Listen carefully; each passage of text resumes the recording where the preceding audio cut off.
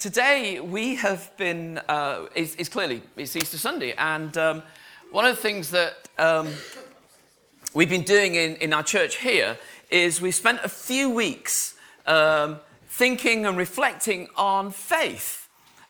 This sort of, in one sense, it's like, duh, what else is there? But faith, this idea of trusting Jesus, and we've looked at it in the book of Mark, and thought about what Mark was saying to people who would follow Jesus about what does it actually mean to trust him. And one of the things that we kept coming back to time and time again was that when Mark wrote one of the Gospels and wrote about followers of Jesus and people who were called to have faith, most of the time people didn't find it easy. They found it confusing, and they found that God did unexpected things. But Jesus kept saying to people who would want to follow him, will you trust me? Will you trust me? And today on Easter Sunday, we come to the end of that particular story. On Friday, a number of us were here in church, and we were retelling the story of when Jesus was crucified. And you can imagine on that day, people who'd chosen to follow Jesus, everything would have fallen apart on that day. It's like, that is the worst day of our lives. Because we thought it would end differently. We thought that Jesus would actually be victorious. We had thought.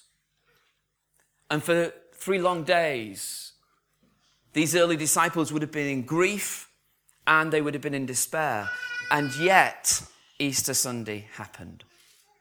Last Sunday, in the Sunday Times, the newspaper, they had an article about the best-selling books of each decade over the last 40 years.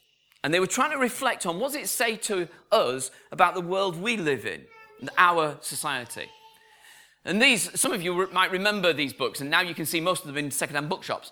But in the 1970s, the best-selling book in the 1970s was The Country Diary of an Edwardian Lady. Any of you remember that? The 1970s were great, weren't they? It was prog rock, it was flares, it was lots of different colours all going together, long hair for blokes and long dresses for women. It was brilliant. High-waisters, do you remember those? Trousers that went up to your uxters. That's a technical term. And yet it was also 3-day weeks. And it was unrest. And it was bins not being emptied for months. Do you remember those days? And what they suggested was in the 1970s, the reason that the Edwardian Country Diary of an Edwardian Lady was because actually we were so unhappy. So we went back to a nostalgic age. In the 1980s, we all felt richer. And so the best-selling novel was A Year in Provence, where we thought, well, wouldn't it be lovely to have a second property in Provence? And people started to believe it might be true. In the 90s, the best-selling book, but probably the book that was least read, was A Brief History of Time, Stephen Hawking's. That sense that actually, and he's bigger brains than we've got all put together in this room, but what he was trying to get at was this idea that you can see back far enough to see not only how it began, but how it all holds together. The 90s, Dan Brown, the Da Vinci Code. Interesting, from the 1980s, when it was science, to the 1990s, where it's conspiracy. And then, so far, the best-selling book has been A Street Cat Named Bob. Yeah. And how he saved my life. It's kind of interesting because we live in a suspicious age. We live in an age of conspiracy. We live where people talk about the idea that people somewhere have got the inside knowledge and they're making things happen and we're being manipulated. And that's one of the reasons why the Da Vinci Code was so intriguing. Some of you might have read it. But now we don't even believe the conspiracies. So now who can you trust? That's what you're left with. And the guy who was writing about it was saying, well, what does it say about the world in which we live? Well, here we are today on Easter Sunday. And it's easy on Easter Sunday to think that what we need to do is to suspend our rational faculties, to kind of join the game of church, to go along with the story, to go along with angels and stones being rolled away from bodies that come back to life, everything that's impossible. It's like a day when you've got to suspend your normal way of thinking because this sort of stuff doesn't happen. And so we come to church and we sing our songs and we read our readings, but it's easy to think, but in the real world, this doesn't hold up.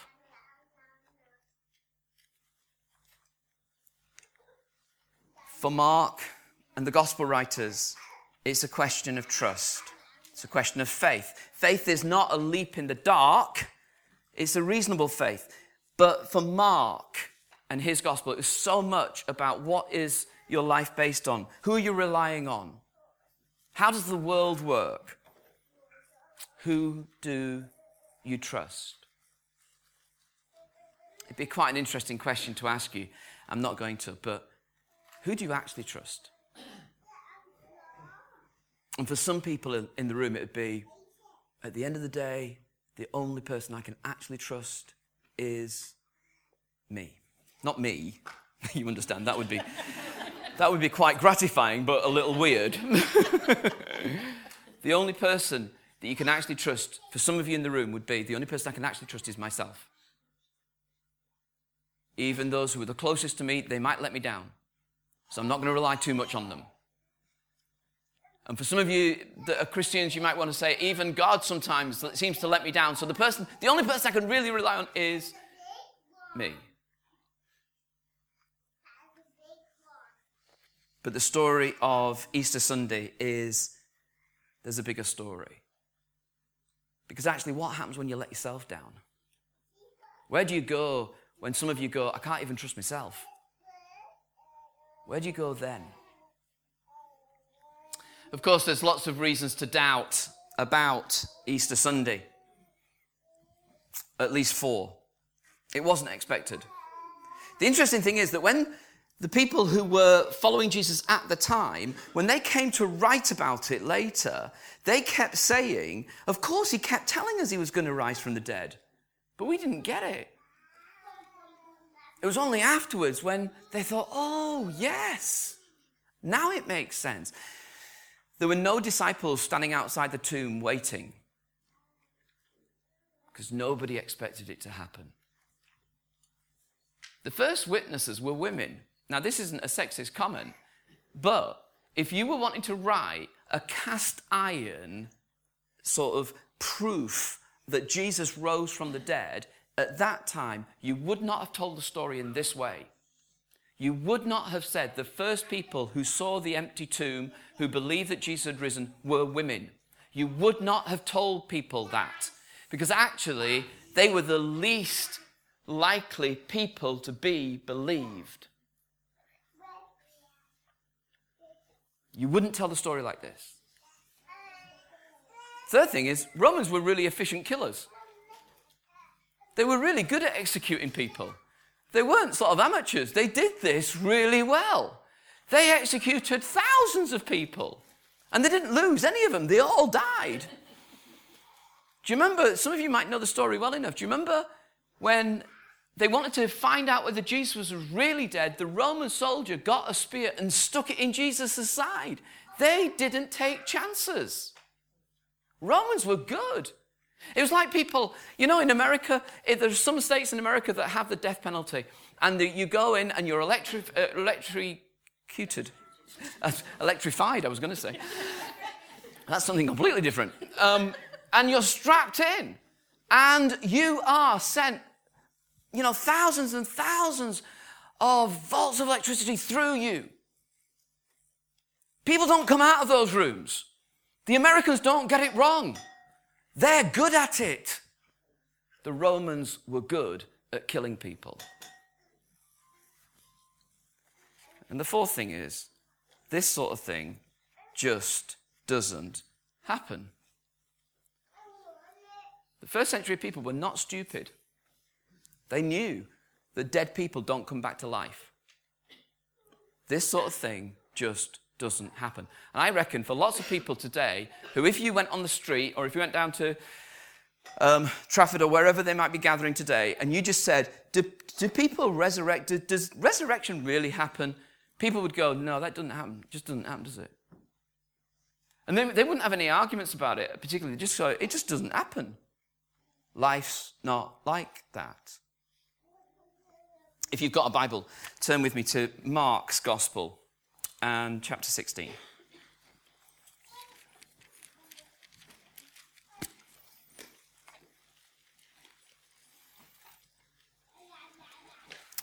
I'm going to pick it up at verse 9.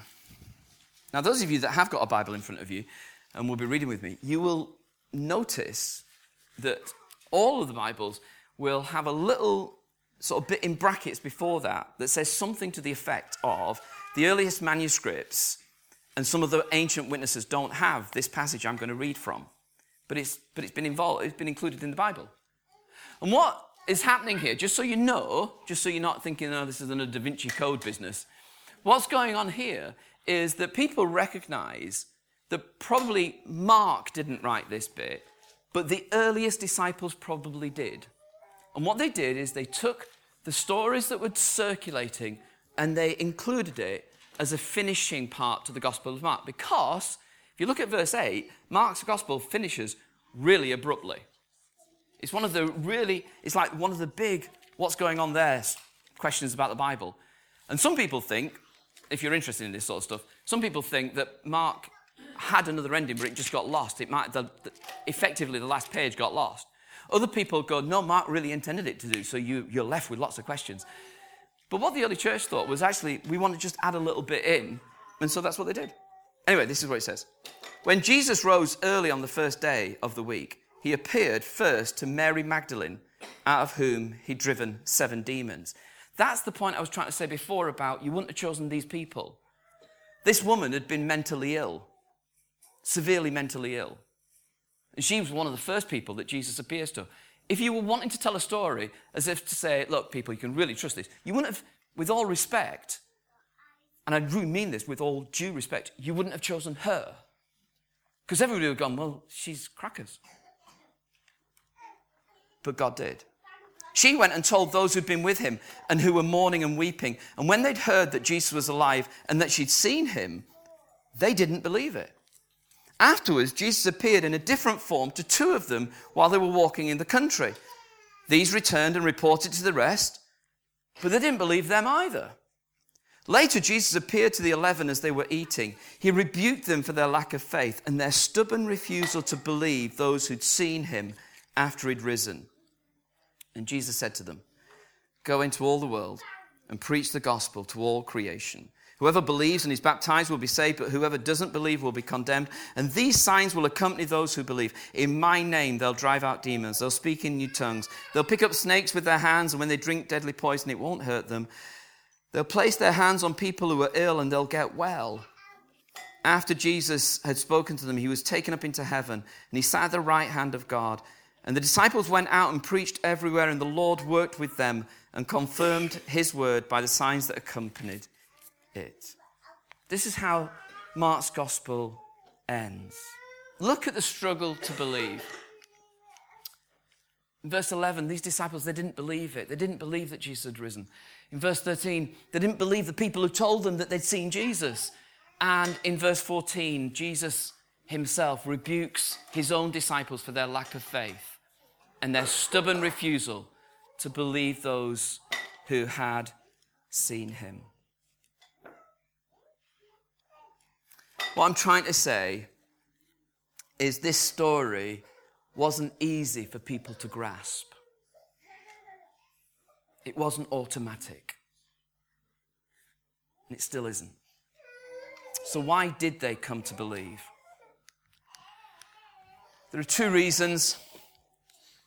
And the first was the empty tomb. But the empty tomb alone wouldn't have been proof enough. Because the empty tomb only signified that the body that had been there was no longer there. And it was easy enough to believe that just an empty tomb alone, somebody could have stolen the body. But the second thing were that Jesus appeared to people. He came to them, and he made himself known to them. And the story goes that for 40 days between today, Easter Sunday, and what we call Pentecost, when the Spirit came on the church, Jesus kept coming to people who had followed him and saying, I am alive, I have risen. And some of you are sitting there going, yeah. Because that sort of thing doesn't happen, does it?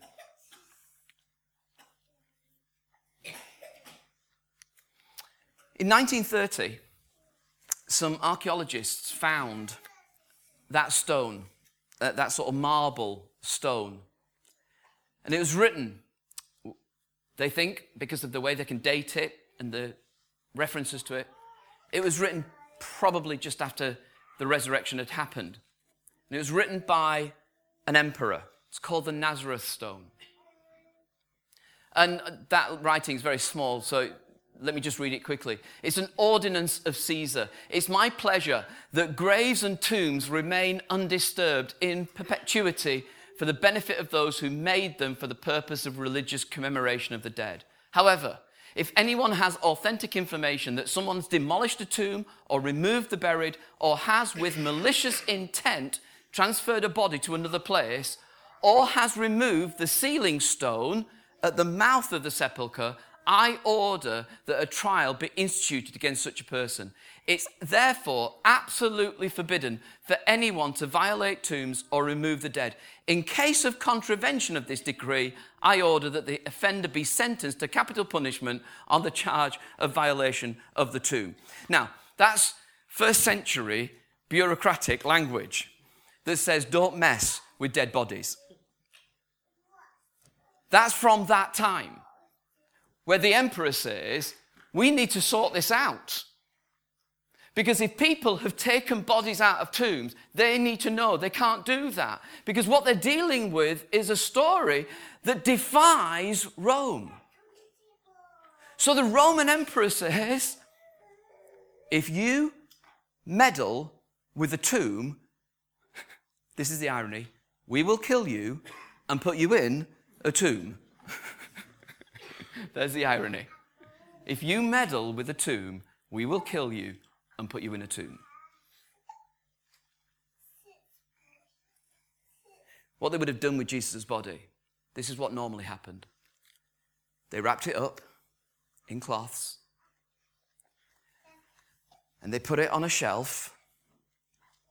And those of you that know the story well, you know that a guy called Joseph came, Joseph of Arimathea, said, can I have the body?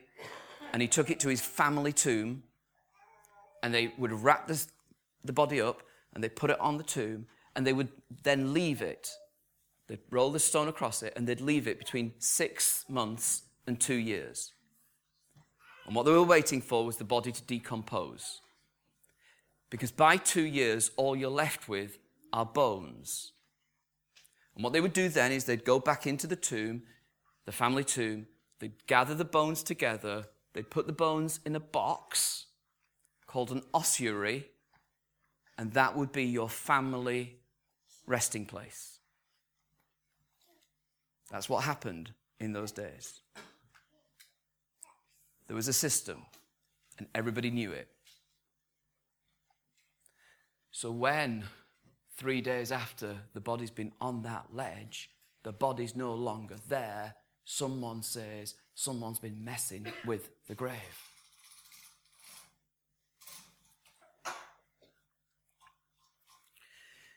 Now, the intriguing thing is that if you'd been a follower of Jesus and you'd been devoted to him and you'd seen him die on a cross and your heart was broken, you would not take that body and throw it into the dump. I don't want to be too emotive here, and I've got to be careful now. But let me just use the analogy because some of you will get it better. Some of you, many of us in this room, have lost people that we really love. When they died, you were heartbroken and all you wanted was them to come again. But that place where you buried them was the most precious place that you had then.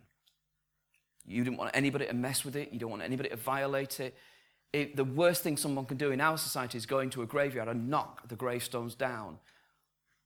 In Prestwich, in the Jewish cemetery, they go in and they put Nazi swastikas on the graves there. It's the worst thing you can do to a grave because actually these are precious people.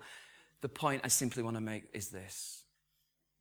If you were a follower of Jesus, you wouldn't have taken his body out of the tomb and thrown it in the city dump.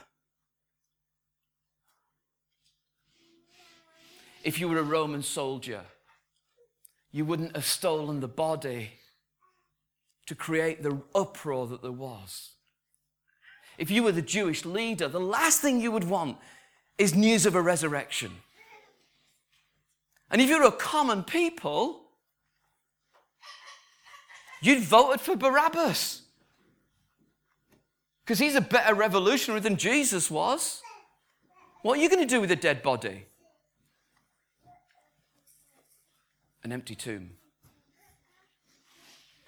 An empty tomb and appearances. I'm nearly done. This is where I want to land. This is not a neutral fact. The resurrection of Jesus is not a, oh, that's an interesting fact. Do you watch QI ever? This doesn't fall into the category of, oh, that's quite interesting. This is not a neutral fact. This is not quite interesting. This is earth-shattering. If Jesus has risen from the dead, then the Jewish leaders who wanted Jesus out of the way, what they recognize is our system is broken. Because if Jesus raised from the dead, then their festivals, their temple, their law, their hierarchy, their belief about the resurrection of the dead at the end, all of that is broken.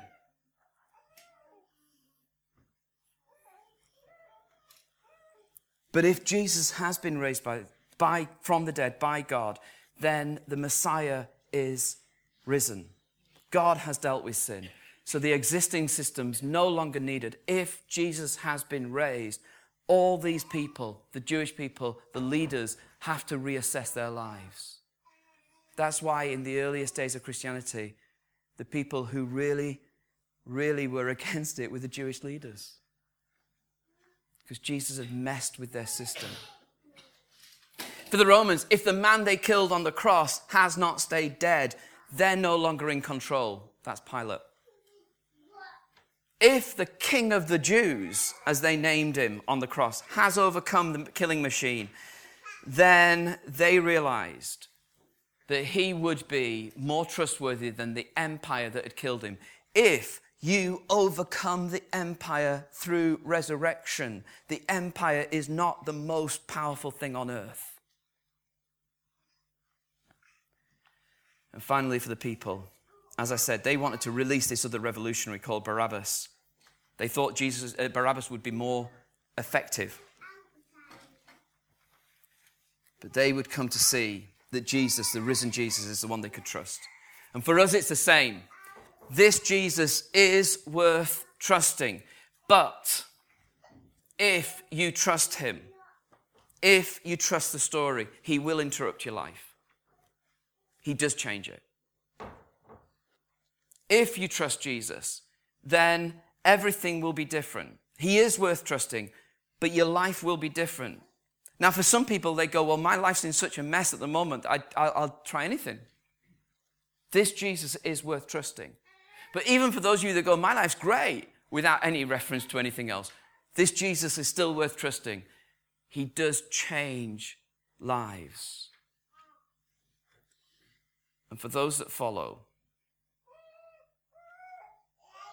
the big question is this. Does this truth become the defining truth that you live every day by? Today's Easter Sunday, tomorrow's a day off, and then Tuesday. And Tuesday, we're back to normal. Back in the real world. Does the crucifixion and the resurrection of Jesus change the real world?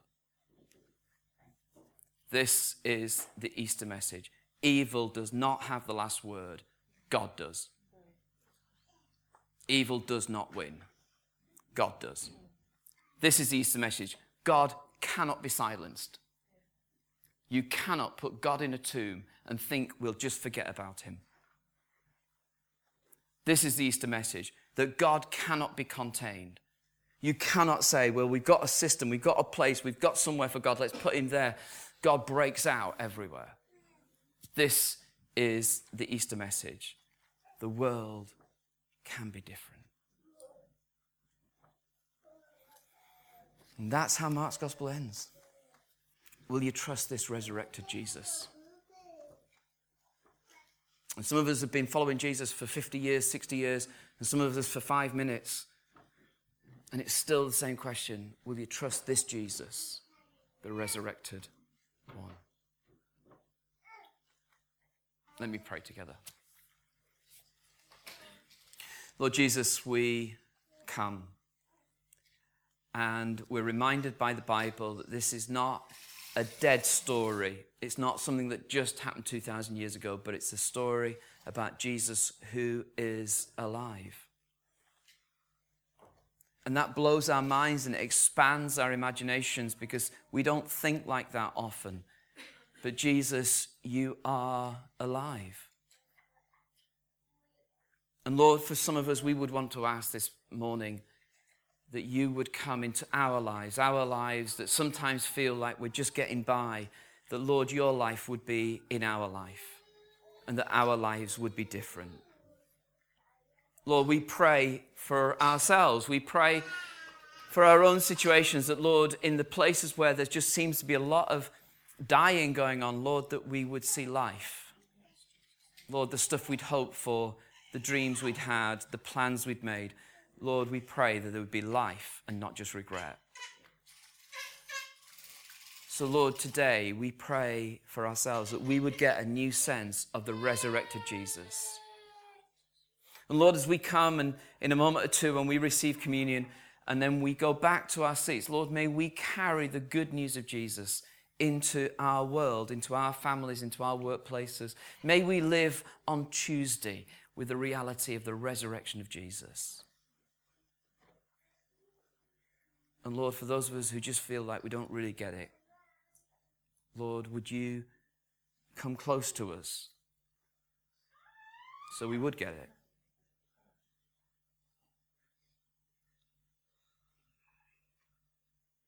And Lord, for those of us who just know we need a new start, Lord, will you forgive us? And Lord Jesus, may we surrender to you as our Lord and follow the King in the world in which we live. Lord, we pray this morning that your Spirit would be amongst us and that your grace would rest on us. In the name of Jesus. Amen.